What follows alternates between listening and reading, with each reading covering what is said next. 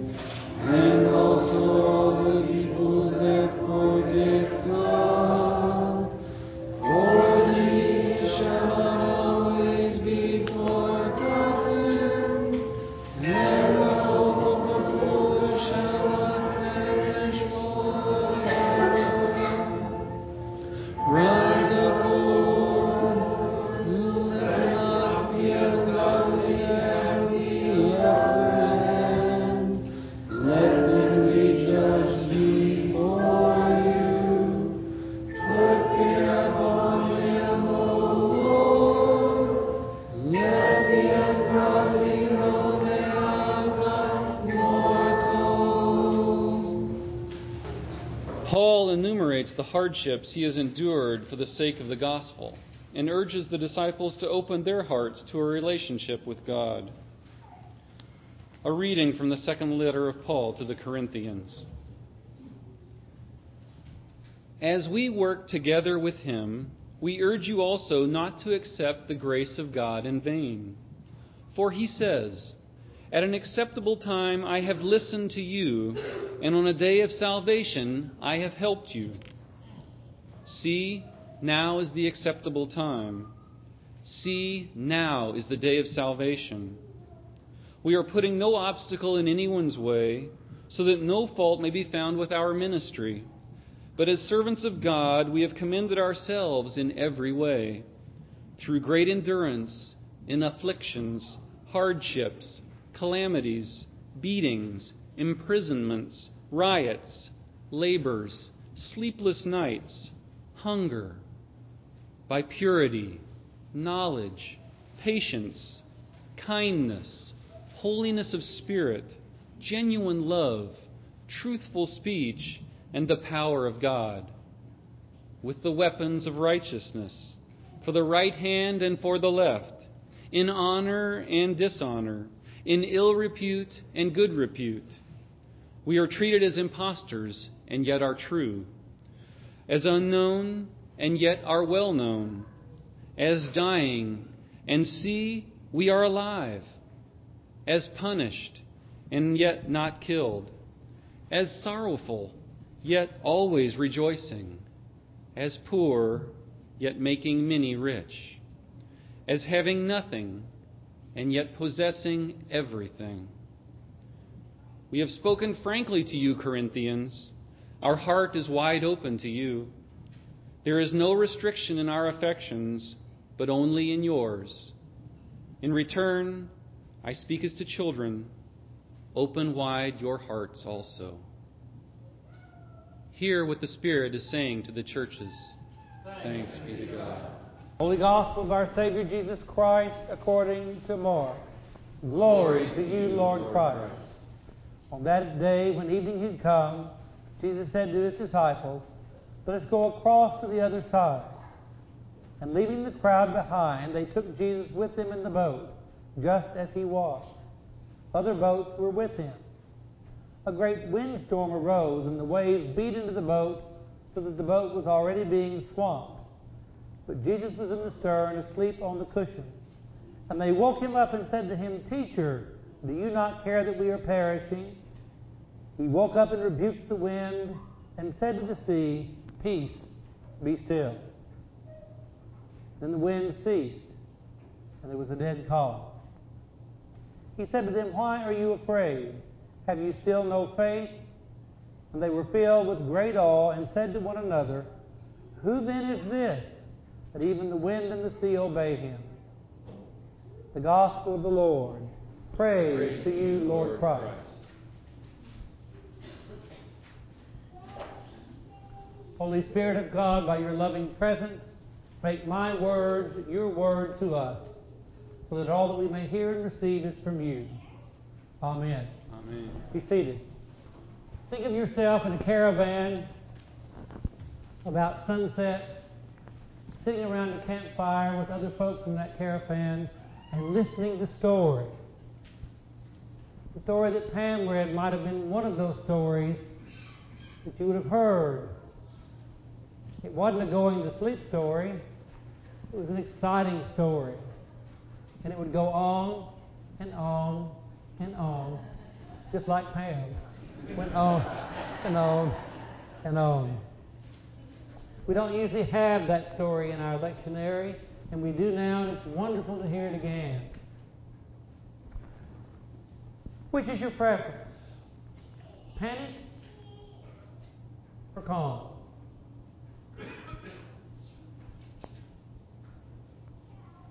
At times of personal crisis in your own life, is it your practice to rush to communicate your panic to God, or allow God to fill you with God's calm? You heard the story of David, the young shepherd boy who went to fight the fierce, strong Goliath, that imposing warrior. From the get-go, as the saying goes, David knew that he could take that giant down. He had taken down the bear and the lion in the wilderness.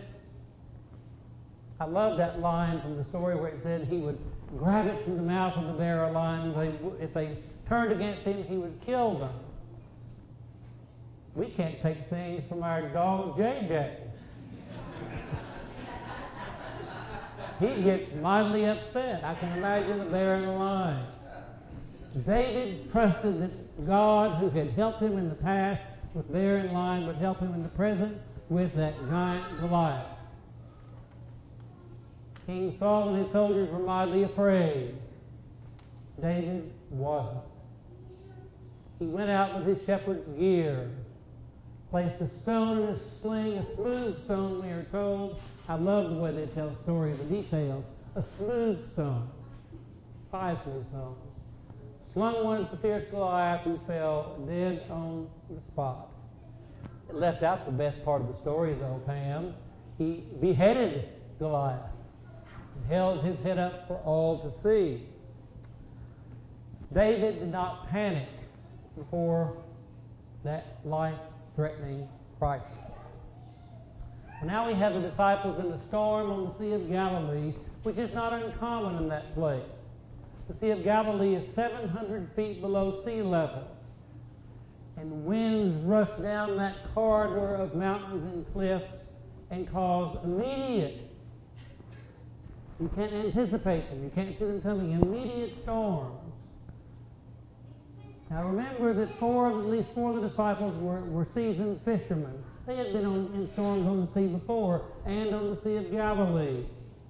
But this wasn't a usual storm. What's that TV show about the perfect storm? Is that what it's called, the perfect storm? This was the perfect storm 10 plus, if you will. If you go into a wave with a boat like theirs that is higher than the boat is long, it's going to go front end over back end and capsize. If a wave hits you from the side that is higher than your boat is wide, it's going to capsize. And these disciples in that boat knew that they were in deep trouble. So they call out to Jesus, "Teacher, do you not care that we are perishing?" They still call him teacher at this point, in spite of all that's been done before. Jesus wakes up, rebukes the wind and the sea, and says, "Peace, be still," and there's total calm. And guess what? They're still afraid. Who is this that even the sea and the wind obey him? A better translation is, who is this that does this? They're in awe. They are afraid.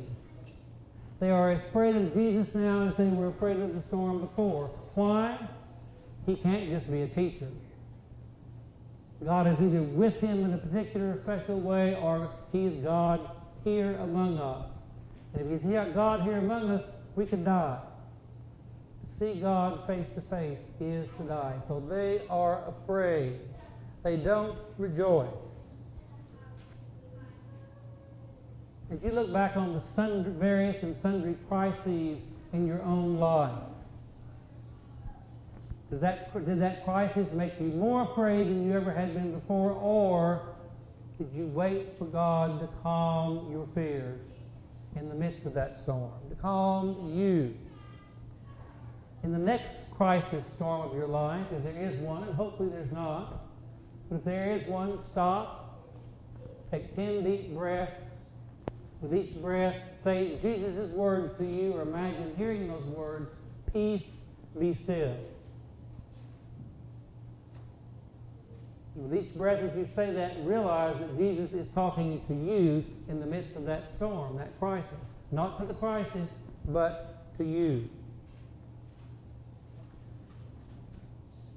As a last word this morning, in this Gospel of Mark, the disciples go from this storm at sea event to see Jesus heal a man possessed with legions of demons, to see Jesus raise a girl from the grips of death, to see Jesus heal a woman with a hemorrhage of many years, to see Jesus exorcise a demon from a Gentile woman's daughter. They see him feed 4,000 and 5,000 with just a few loaves of bread and a few fish, and cure a man born blind. With each of those events, they get it for a while and then they lose it. They get it, they lose it. It's only after the resurrection of Jesus, with his presence among them as the resurrected Lord, do they begin to get it and not lose it. And you and I are not unlike them. We get it, we lose it. We get it again for a minute and lose it again. And that's not a judgment on us. on any of us. That is simply our human condition responding to the quick changes of life and life situation. I once asked an experienced priest many years ago, when will we get it? When will we catch on to what God has been doing and be able to trust God in the present and the future? And that wise priest said, whenever. Whenever. Do you and I dare let God of whenever do God's work and calm us in the moment? David, a shepherd boy, did and went on. The disciples finally were able to and moved on. And so can we. When? Whenever. Amen.